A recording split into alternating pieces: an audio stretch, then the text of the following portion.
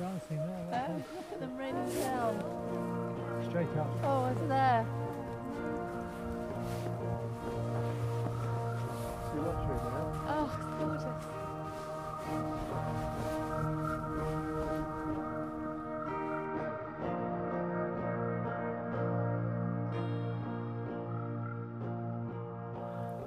I guess that one of the challenges is to describe it to someone who has never seen it before. Here goes perhaps my best try. Imagine that you are swimming deep underwater in a dark swimming pool. You look up and you see someone, perhaps even a giant, that stands above you on the edge of the pool, and then he or she starts to pour light into the water from a bottle. Make sense? We are in Björkliden, 200 kilometers north of the Arctic Circle, in search of the Northern Lights. Welcome to episode 5 of Lapland Stories.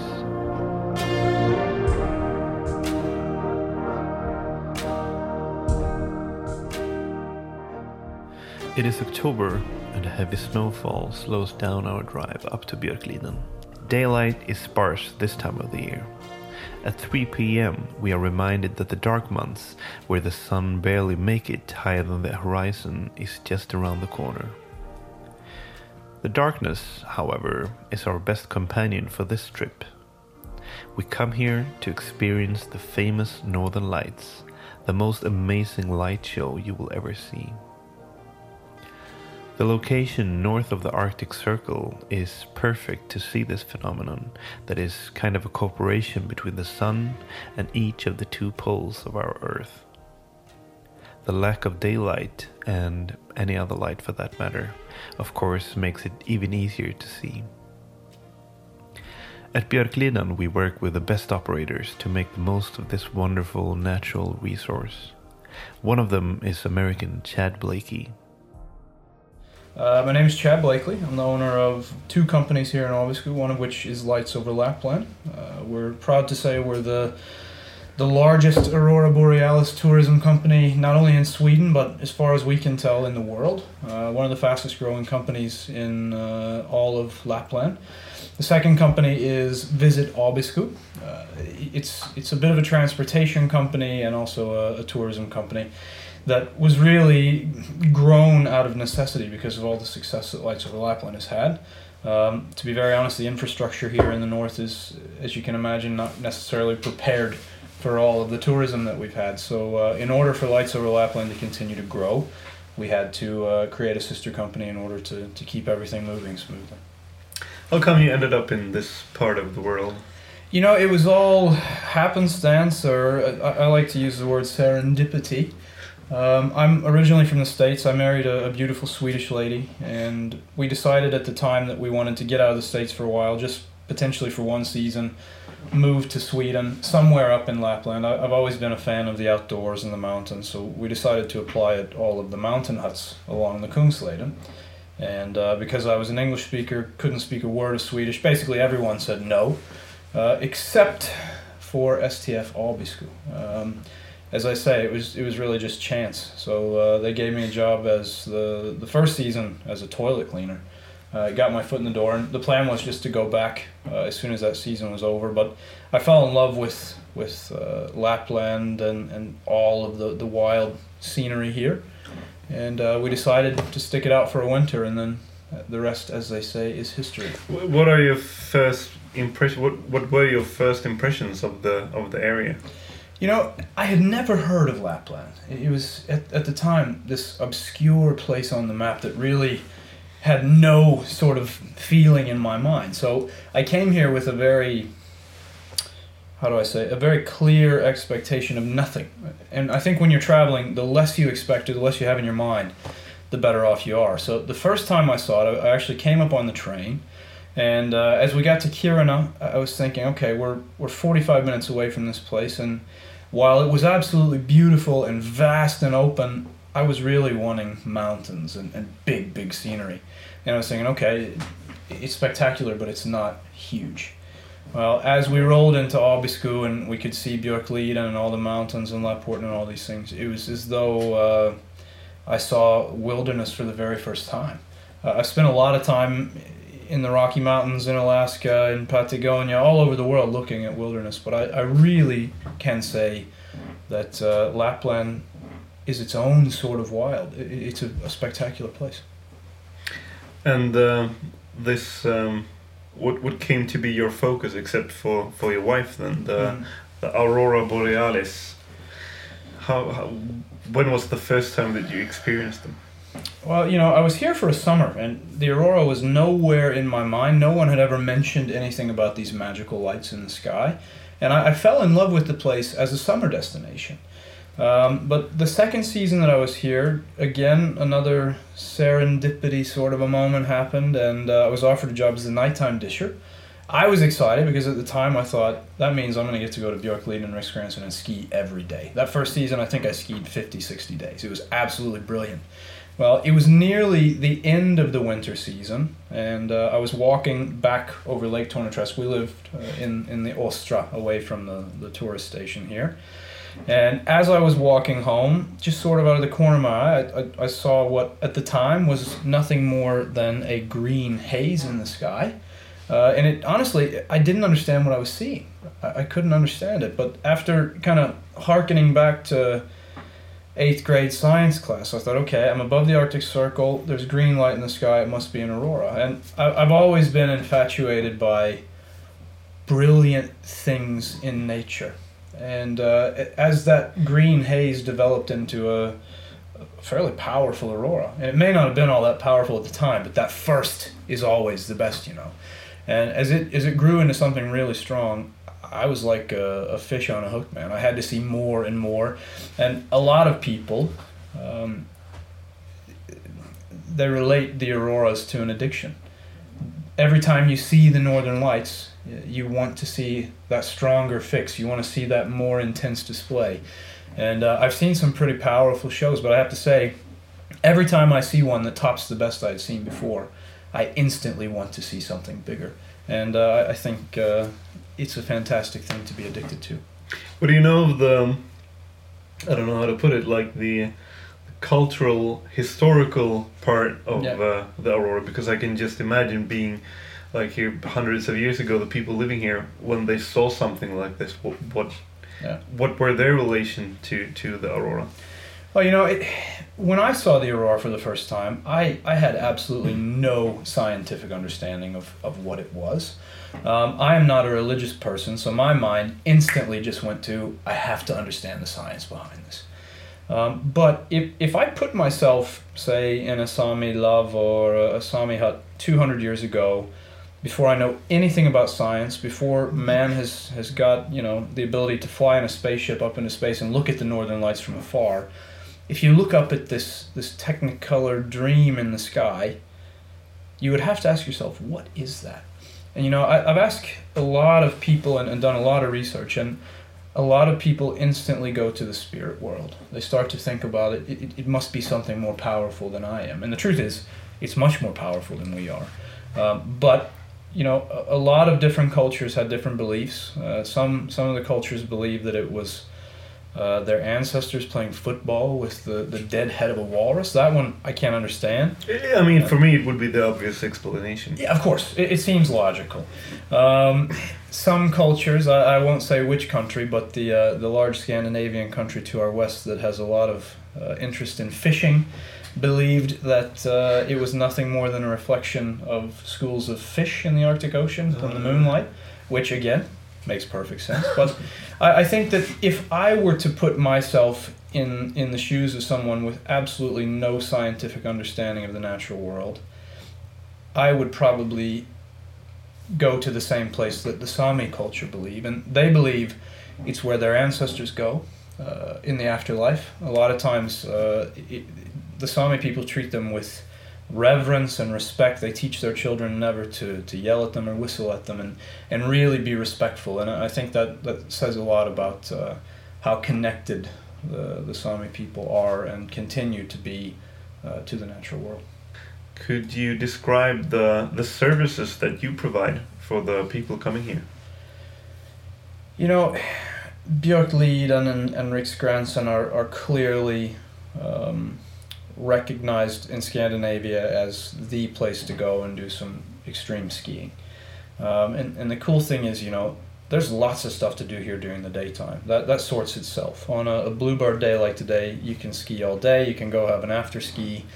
But I think, for me, when I travel, I like to really get to know the heart and soul of a place. And of course, the mountains and the skiing and all those things are the draw for everyone. But I think it's pretty fantastic that you can come to Björkliden and Riksgränsen and ski all day. But then you're literally just a few steps away from quite possibly the best place on earth to see the Northern Lights. So in essence, you know, I don't provide any service other than telling people, go out and look at the sky. And the reality of things is you can turn your trip into a twofer and end up with a great ski day, a psychedelic trip all provided by nature in the evening, and start perfectly legal. Perfectly legal. This is Scandinavia, of course. We have to behave ourselves, but nature is the greatest provider of these things. And one of the destinations is the Loktachoka mountain hut. Yeah. And it's possible to go up there to experience it? It is. You know, I work with another company called Off the Map Travel, and we, in cooperation with Björkliden and Loktachoka, have developed a product that I think is one of the finest Aurora products out there. You know, you go to the hotel after a day of skiing, you get in the Snowcat, and you take an hour-long ride through pure mountain wilderness on a groomed trail.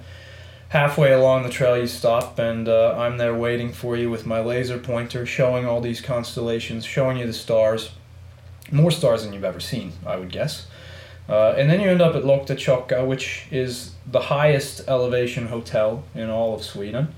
It also happens to be the highest bar in Sweden, and you can get yourself a nice drink of Mackmyra, which is a Swedish whiskey. I can't put in too many plugs for those, but if you're at Loktachoka and you don't get yourself a Mackmyra, you haven't lived. Anyhow, while we're at Loktachoka, we give a presentation about how the lights work. We show you a little slideshow of aurora photographs that we've taken at Loktachoka, and then to finish the night off, world famous waffle from Loktachoka. And then after that, of course, we go out into what some people, a gentleman named Johnny Cooper, refers to as the blue hole of Loktachoka. I can honestly say I've never been to Loktachoka and not seen the Northern Lights. Now, of course, that is not a statistic that will last an eternity, but as it stands today, I've been up there 2 years in a row and seen the lights every time. Could you briefly tell us what are the Northern Lights? I have a hard time doing anything briefly when I get to talking, man. But the Northern Lights are basically the natural world's equivalent of a neon light. The science behind the Aurora Borealis and the science behind a neon light are basically the same. Now, I always feel as though before I answer this question, I need to make it very clear. I'm a college dropout. I am not an astrophysicist. However, I think it's fair to say that I've seen more auroras than any living human, and I've done some studying. So now the caveat is out there. But the Northern Lights they start on the sun. The sun is just a big, massive nuclear engine that is constantly spewing energy out into space in all directions. And sometimes the energy leaves the sun and travels through space in the direction of Earth. Depending upon the speed and the intensity of this solar energy, and the proper name for it is solar wind, it takes, on average, let's just say 2 days to get to Earth from the sun. Passes the first planet in our solar system, which is Mercury, passes the second solar system in our planet, which is Venus. Nothing really happens on those two planets, but when it gets to Earth, the solar energy has to interact with our atmosphere and our magnetosphere. Now, these two spheres, they keep energy and gas inside of the Earth, and as the electrical properties of the solar wind interact with the North and the South Pole and the compressed gas in the atmosphere, they glow, just like a neon light. A neon light is nothing more than a tube with a compressed gas and electricity is going through it. Earth is nothing more than a big tube with compressed gas, a positive and a negative charge on the poles. Bang, we have auroras. One of the rumors about Northern Lights is that you sometimes can hear it. Yeah. is that just rumors? The only true answer I can give you is I can honestly say I have spent thousands of hours outside under the northern lights. I have never heard them. I have never been in the presence of anyone who, at the same time that I was watching the auroras, have heard them. I think we've had something like 10,000 guests in the last few years, and never a single one have heard. Now, I will say there was a guest who swore to me that she heard the northern lights, but it was the SJ train coming past and the electricity popping through the wires. I tried to explain that to her, but after the fifth or sixth time of her saying, no, it's the aurora, I said, okay, it's the aurora. The truth of the matter is, light and sound travel through the atmosphere at immensely different speeds. The speed of light and the speed of sound are very far apart from one another. So for you to hear the northern lights, they would have had to have happened much, much earlier in the evening. What I believe is happening, and this is just a hypothesis of a college dropout, and the college I went to wasn't even that good, so I dropped out of a crappy school. But my hypothesis is this. When you look up and you see what could be called the most powerful light show in the universe. I've seen several Pink Floyd light shows, and this is even better, man. But when you see something like that is literally filling the entire sky with multicolored things dancing around, your brain can't understand how something that powerful doesn't make a sound. So what I believe is happening is your brain is synthesizing some sort of a sound and tricking you into it. But again, I have never heard. How difficult is to? I mean, this is your part of your profession to capture these images. But how difficult is it for a normal person, like an amateur with a decent camera, to capture it? You know, when I first started doing this, I used to say it's very hard to take photographs because at the time I earned a living from selling photographs. Now, for the most part, I give the pictures away, I give the videos away because I earn a living helping people take photographs of the lights. The truth of the matter is, with just a few little tweaks of the camera, it's very easy to do. Now, I'm not going to tell you how to set those. I would encourage all of your guests, or listeners I should say, to join one of our tours. And in 3 hours, I can take you from a novice who's never photographed the Northern Lights to a pro that knows exactly what they're doing.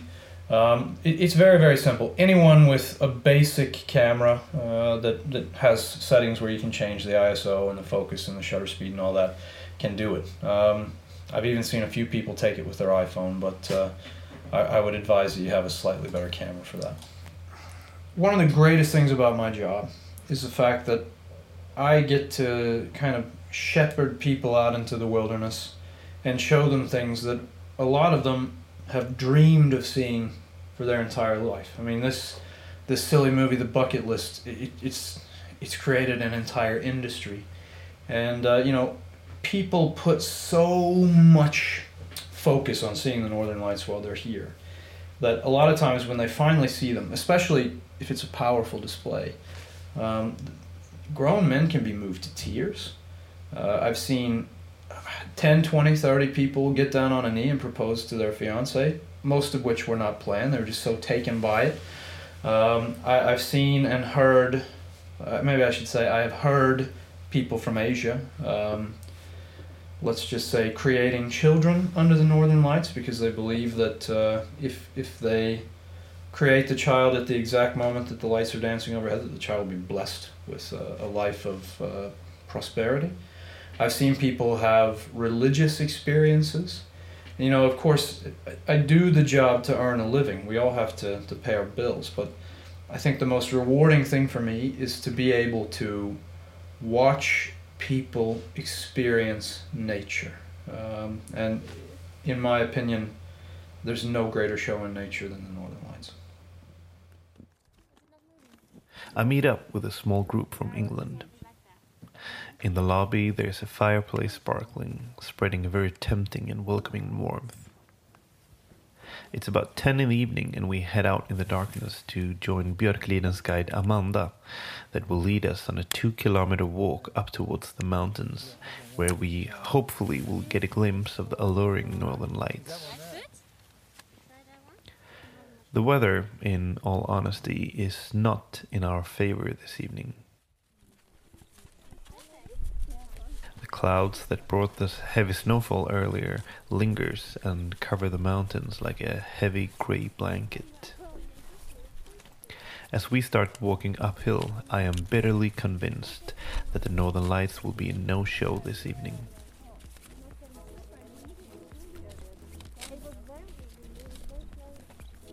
There is no doubt that the phenomenon have a very strong effect on people. One of the affected is local entrepreneur Johnny Cooper. So I'm Johnny Cooper and I am owner of Off the Map Travel, and we are a specialist Northern Lights soft adventure holiday specialist actually. Soft adventure? Soft adventure, yeah. So that is holidays for everyone, to give everyone a chance to do adventure but without... I coined a phrase once that was you can have an adventure holiday without having a cold cup of tea and a soggy sandwich up a mountain. It's achievable to do that. No soggy sandwiches. You can go snowmobiling, then come back and have a really nice meal in the restaurant, and there's no reason you can't do it. So yeah, soft adventure. That's what we kind of specialise in. So what's the story behind Off the Map Travel? So it all happened kind of almost unintentionally. We went on holiday to Kiruna to see the Northern Lights. That's me and my wife who own the company. And you're both from the UK? Yes, you're both from the UK. You where do you reside? Where do you live? So for the last 10 years we lived in Bath in the UK. And we went on holiday to Kiruna to see the Northern Lights. And one evening in the guidebook, there's one line in the guidebook that says the Aurora Sky Station in Abisko. So we hired a car and we drove through the night, and it was a blizzard because I remember driving thinking, am I going to make it? And we got to Abisko and we couldn't find anywhere that was free to eat. There was no places. So then we saw the lights of Bjorkliden in the distance, so we drove there. And we had dinner there, and there was Northern Lights in the sky, and the restaurant was really nice. It was February half term, which is the school holidays in England. But at the time, there was no one here, and we couldn't really understand it. And we weren't travel operators or anything at that point. So we literally walked up to the front desk and said, can we send people to you? And I don't know who it was, but they said, yeah, sure. And then from there, we kind of worked we've worked until today very closely with them. And I remember one conversation specifically stuck in my mind. It was with someone who's not here now, but I remember having the very first meeting with them, and I said, the nursery lights on the ski slope, on the nursery slope, you need to turn them off at night. And the guy said to me, why? And I said, because people want to see the Northern Lights. And I think his response was, people really want to see the Northern Lights. If we could, we'd light up the whole mountain. And that was the kind of way it was thought of here at that time. There wasn't the kind of connection between the tourism and the Aurora. So we've gone on a long journey with them. That was way before, I think, almost everyone who's here now. That was a long time before that. So we've come a long way since then, and now those lights go off at 6:30, I think. So it's nice and dark, so you can see the Aurora. So yeah, that's how it all started. Bjorkliden was central to the whole business from the very start, and it still is today. Where does your customers come from? All over the world. We get obviously a lot of customers from the UK. We have had people from Colombia, Brazil, America, Australia. I'm trying to think where else. France, Germany. So yeah, completely international, all over the place. Also Swedish? Not so many Swedes ourselves. I think a lot of those will, mind you say that, a lot of people still maybe in Sweden don't associate Bjorkliden with the Aurora. They still historically see it as a ski resort, so there's lots of kind of skiers that come, but we ourselves don't have many Swedes kind of booked through us. I think we've had one or two, but not a huge amount. Describe the experience that you're aiming for, like from beginning to end for one of your customers. I want them to see and feel the Aurora and enjoy the Aurora as much as I do. That's the one goal that we have, and we're kind of really passionate about that, and that's one of the reasons I think why Katie and I are here, and we try to involve ourselves so much, is because we almost take it personally in regard to getting the customers to see the Aurora, and sometimes that means we're just about to get into bed at night, and we look at the Aurora Sky Station camera, we look out the window, and there's Aurora, and there hadn't been 5 minutes ago, so it's closed back on, texting customers, the Aurora's here, and it's that kind of, even talking about it makes my hair stand up on end, because it's the excitement of seeing it, and that's what we want the customers to get, is that excitement, and it's really, really great for them. It's really good for us as well when we see customers who kind of are enjoying the Aurora and really kind of realising their dream. We had a lady who travelled with us recently, she was crying under the Aurora, and that was quite like emotional to see. She had some health problems, and I think that kind of tied into it. So that was really kind of satisfying to see that, because you kind of, I don't want to use the term making people's dreams come true because it's a bit corny, but it's nice to be able to give them the opportunity to realise their dream of seeing the Northern Lights. That's what's really good. Do you remember yourself the first time you saw your first real auroras? Yeah, I remember it was Valentine's Day, February the 14th, and I got a photo of it, and we still use it on some of our merchandising and advertising stuff today. But that was the first time when it was really big aurora. I'd seen it through a cloud before that, but it was the time I came up to Bjorkliden, in fact. I remember where I was standing in the Kapas Cabin Village, looking over the lake slightly to the east, and the aurora came up from behind the mountains, and it's still probably one of the best aurora I've seen. Whether that's because it was the first, I don't know, but that yeah, and I think that'll always stay with me, because it was just it's really hard to describe the feeling you get when you see it, the scale of it, how big it is, how it can move. It's difficult to explain until you've seen it. What's your view on this place, this village that we are in now at Björkliden? What's your take on that? Björkliden has a very special place for me, and I think it does it to everyone, and I don't know how to quite describe it. It is, you build a connection with it that is really quite strong, and you don't realise how strong it is until you leave it, and then you want to come back to it, and you want to come back to it soon. Whether it's the aurora, whether it's the view of Laporten across the lake, but you will almost be able to, it does things for you. So, for example, say if you've had a really bad day at the office, I don't know, something's gone wrong, the computer's not working that day, and you want to kind of relax or whatever, and you've had a bad day, it's got a knack of being able to produce something that makes you go almost forgive everything that's happened. So it doesn't matter what's happened that day, you'll go outside and you'll see the amazing aurora, and you'll go, oh, that's what's here. Or the next morning you wake up, open the curtains, and the sunrise will be so spectacular that you just stand there and watch it for 5 minutes, because it is that amazing. And that's what we think is really good about this destination, as well as obviously all the activities and the experiences it offers, but it's also really genuine still. It's got that, the people that work here, you have to be a certain type of person to live and work here. You can't, if you like Costa Coffee and go to the city and stuff, then you're not going to be able to come and work here. You come on holiday here, fantastic, but it attracts, and those people are, because they are so genuine, that gives it a real genuine feel in its kind of ambience and feeling.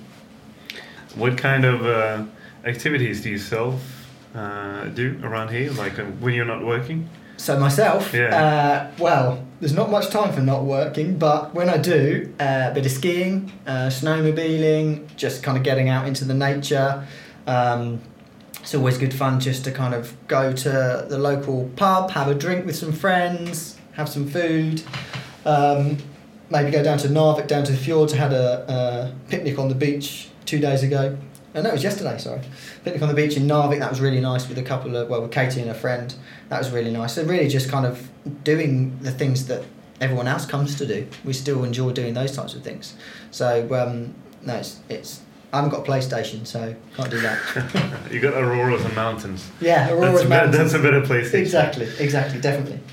What other tours do you offer your customers except for the auroras? So we do dog sledding. That's a really popular one. I would say if you're going to rank them, kind of dog sledding above the Aurora, below the Aurora, dog sledding would be the one. That's really, again, it's about having an experience that's really genuine and real. And I don't think anyone can really know what dog sledding is like until you do it. It's not like snowboarding is really fantastic fun, really adrenaline kind of activity, but everyone's kind of heard an engine before. Dog sledding, they've never heard that engine before. So that's one. We obviously do, like I say, snowmobiling up to Lochta, ice fishing, skiing obviously. What else to do? Snowshoeing as well. So it's kind of quite varied. Narvik trips, ice hotel. We do some kind of Arctic days where they kind of get out for the whole day into the mountains. So that's a bit of snowmobiling, ice fishing, dinner out in the wilderness, that kind of stuff. So getting people back to nature as well. So that's a really good one. Everything we do for our customers is completely tailor-made. So we put a trip. So although someone might do the same activities, all of our trips are completely tailor-made. So we really kind of try and customise it to the customer's needs. And Bjorkliden works really well for that because we've got so many options that we can kind of, it's like putting a jigsaw puzzle together. So we have to build it all for the customer.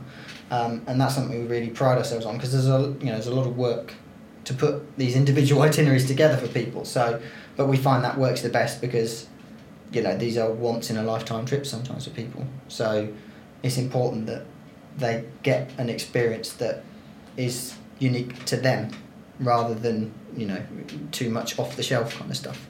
You get customers that sometimes you kind of group customers into kind of 3 groups. And you get people who arrive and they instantly get the destination. They understand it. They understand where they are, how it works, and they relax into that, into the holiday really quickly. Then you get people who arrive and it might be that they've never been anywhere quite so wilderness-like before. And then it takes them, you can see this transition because they're almost, not nervous isn't quite the right word, but they're apprehensive about something, and then they slowly kind of move in. And the final group, I suppose, are those people who they takes them a little bit longer still, but by the end of it, they kind of look back and they go to themselves, wow, that was a really great place to be and a great place to go.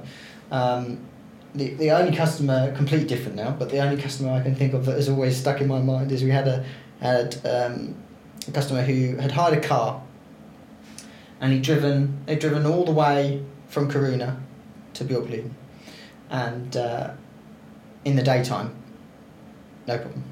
Anyway, one evening I get a phone call from him and he says to me, where's the Aurora Sky Station? And I explained to him, if you look on your itinerary, you'll see there's a little map and explain where it is. And I said, it's about a 10-minute drive away, basically down the road you've come. And he replied with, but there's no streetlights. And I said to him, no, there's no streetlights. And he said, but I've never driven in the night time without any streetlights.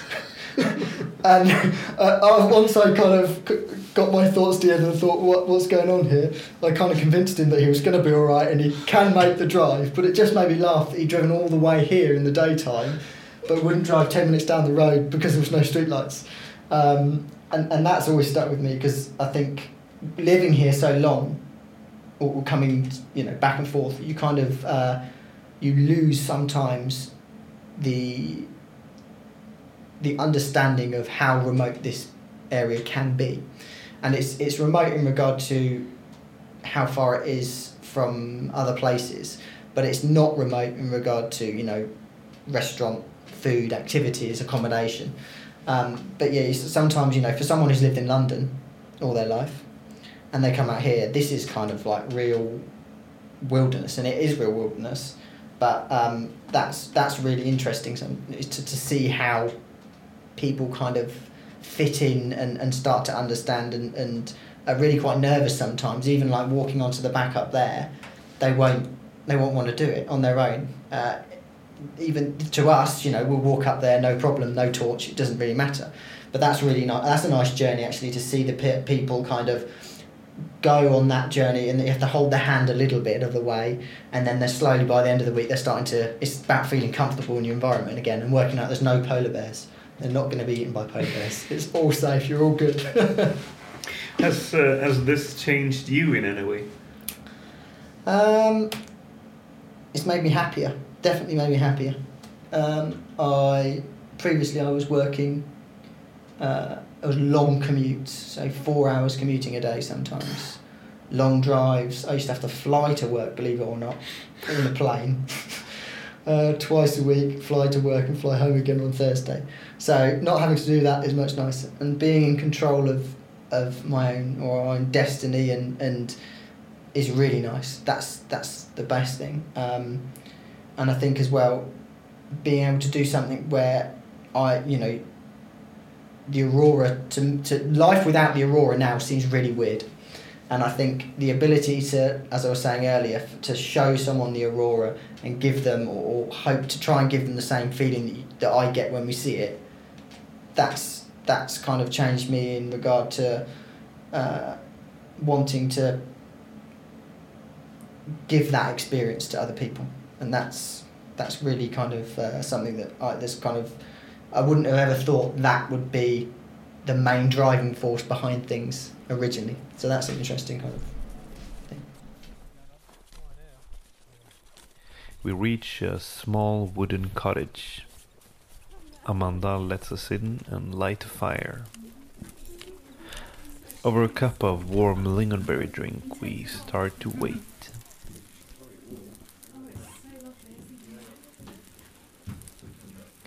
Every 10 minutes or so, someone sticks their head out to see if the thick blanket of cloud starts to thin out.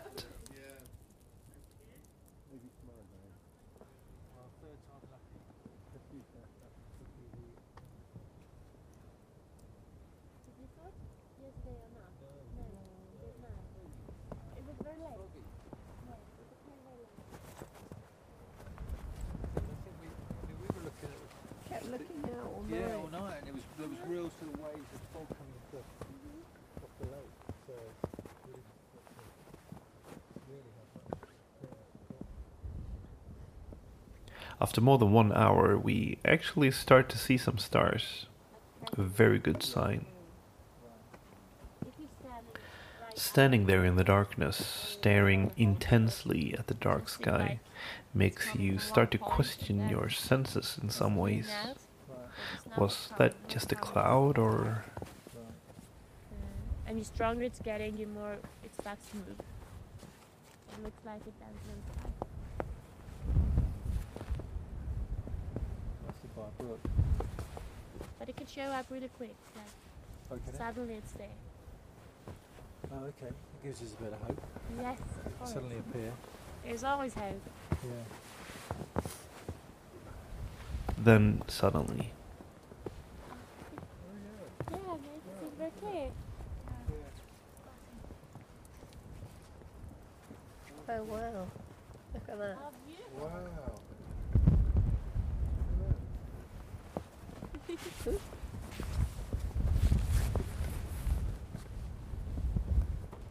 Yeah, look. Ah, it's just above us. Just above there. Oh, wow. Wow. oh, it's dancing. Oh, it's like fireworks, isn't it? Wow.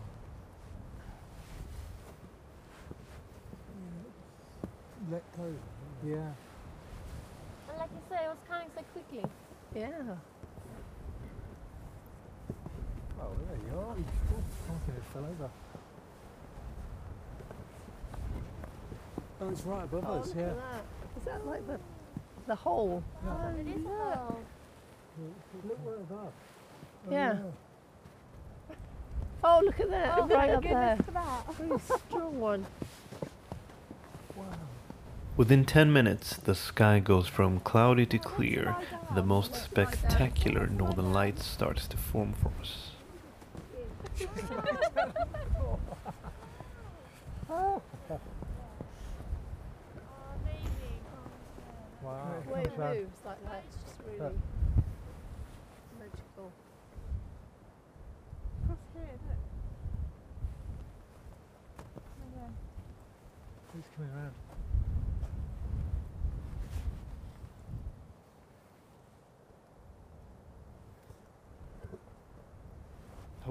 How would you describe it? Like for someone who haven't seen it at all? What does it Just look like? a dancing phenomenon. It's not what I expected. It's not what I expected at all. I thought it'd be static for longer, but it's changing the whole time. It's amazing. It's clearly a natural thing, but it doesn't. Doesn't look natural. It doesn't. Yeah, it doesn't seem natural in a Doesn't weird. Even clouds. Even though they you know it is static and natural, then you they know what is move, behind it. but Yeah, it just looks unnatural in a way, but it's amazing.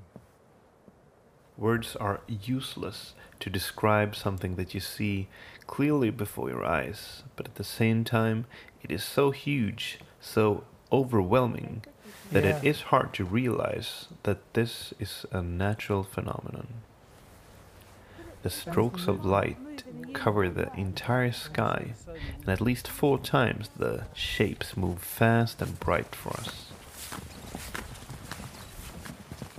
Was it a good birthday present? Very good, yes, yeah. I've waited a long time for this. 50 years. 50 years been for waiting this. Lovely. Was that one of the reasons that you all decided to come here? Yes, Yeah. it was the only reason. It was. I said Yeah, a Liz. couple of years ago I wanted to see it, and so it was a surprise birthday present. Wow. So fantastic, And so in a magical. And in a couple of hours you'll celebrate your birthday. Yeah, tomorrow birthday, and we're going to see them again tomorrow. I know. Now they're here. Look at that. Like it is now. Right. You usually see it like in a more compact area, but now it's all over the sky, Huge. Isn't it? and that's not so common. Not usual. No. I think it's starting to turn a bit greener, isn't it? Yeah, it's getting greener. What in the green? Yeah, you just see the hint of green. Do you? Yeah.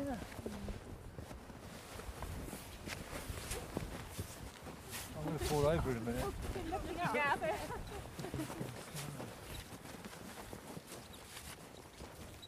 See that there? Look. Yeah. Pretty green now. That's got a lot. That's got a lot of green in it. That one. Is it possible to kind of put in words to describe what you're seeing? It's just so mysterious. It's a kind of ghostly, soft light. It's so unusual. I don't think there's anything we would see to compare it to. So it's almost like, Definitely unique. yeah, it's really unique. It's Yeah. like fluid. It's more fluid than I thought it would be. But it's definitely got a magical touch. Yeah, it's definitely Yeah, like a kid with a new toy. it's mesmerising. So how is your Arctic vacation coming along? Very good. Well, for me, fantastic. There's a lot of pressure, not just because it's my wife's 50th tomorrow, but also organising it, having organised it for about 12 months, 18 months. Also, friends coming. You want to come all this way and you want to see the Northern Lights, so fantastic. But that's Partic- the Northern Lights was the main focus. Absolutely, yeah, absolutely. Yeah. So you're more than satisfied now. Yeah, no, absolutely. I mean, we've been trying to keep it a secret from Liz, but we had to tell her to bring warm clothing. So she sort of guessed. But apart from that, what has been your most memorable impression so far of this place? I think it's just the sort of the wilderness.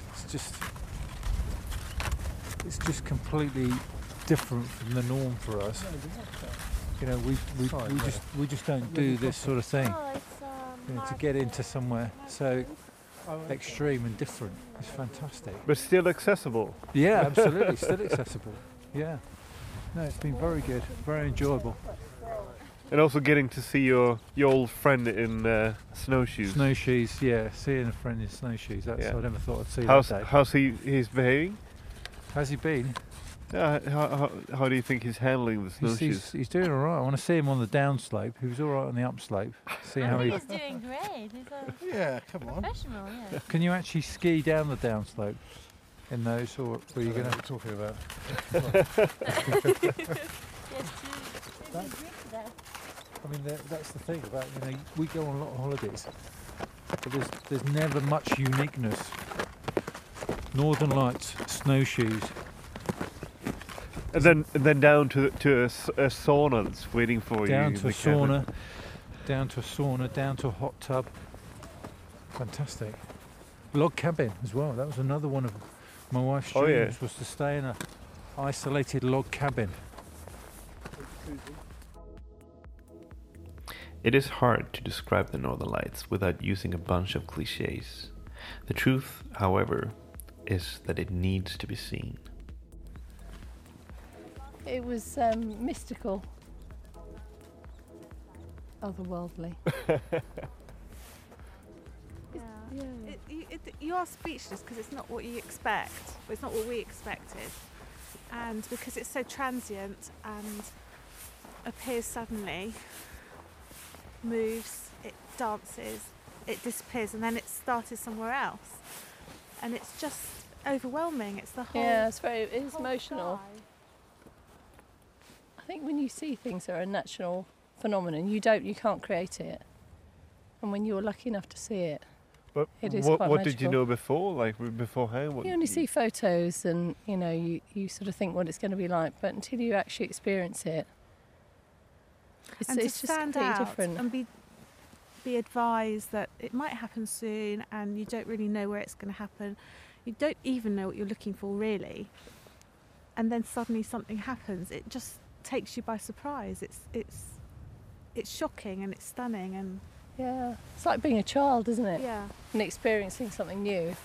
we're so It's used to exciting. control in our lives, and everything's man-made and panned out, and there's a theory behind it, and it's all terribly expected. But And then you you can't see control something. this. You can't, yeah, no. It's just You come. I mean, I've Different. had friends that have been here and they haven't seen the lights at all. So to come and, see them, it's just amazing.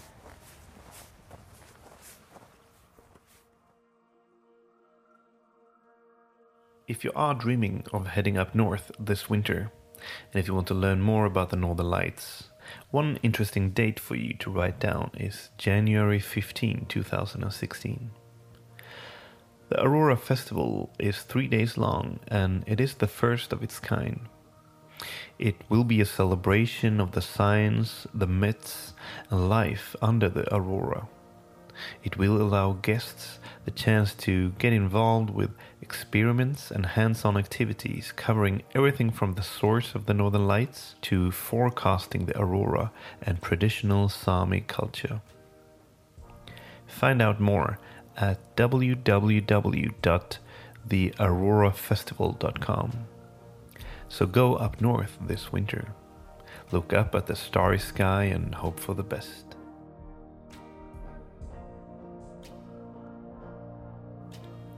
This was episode 5 and the only English episode of Lapland Stories. My name is Magnus Ormestad. Lapland Stories is produced by Husky Productions.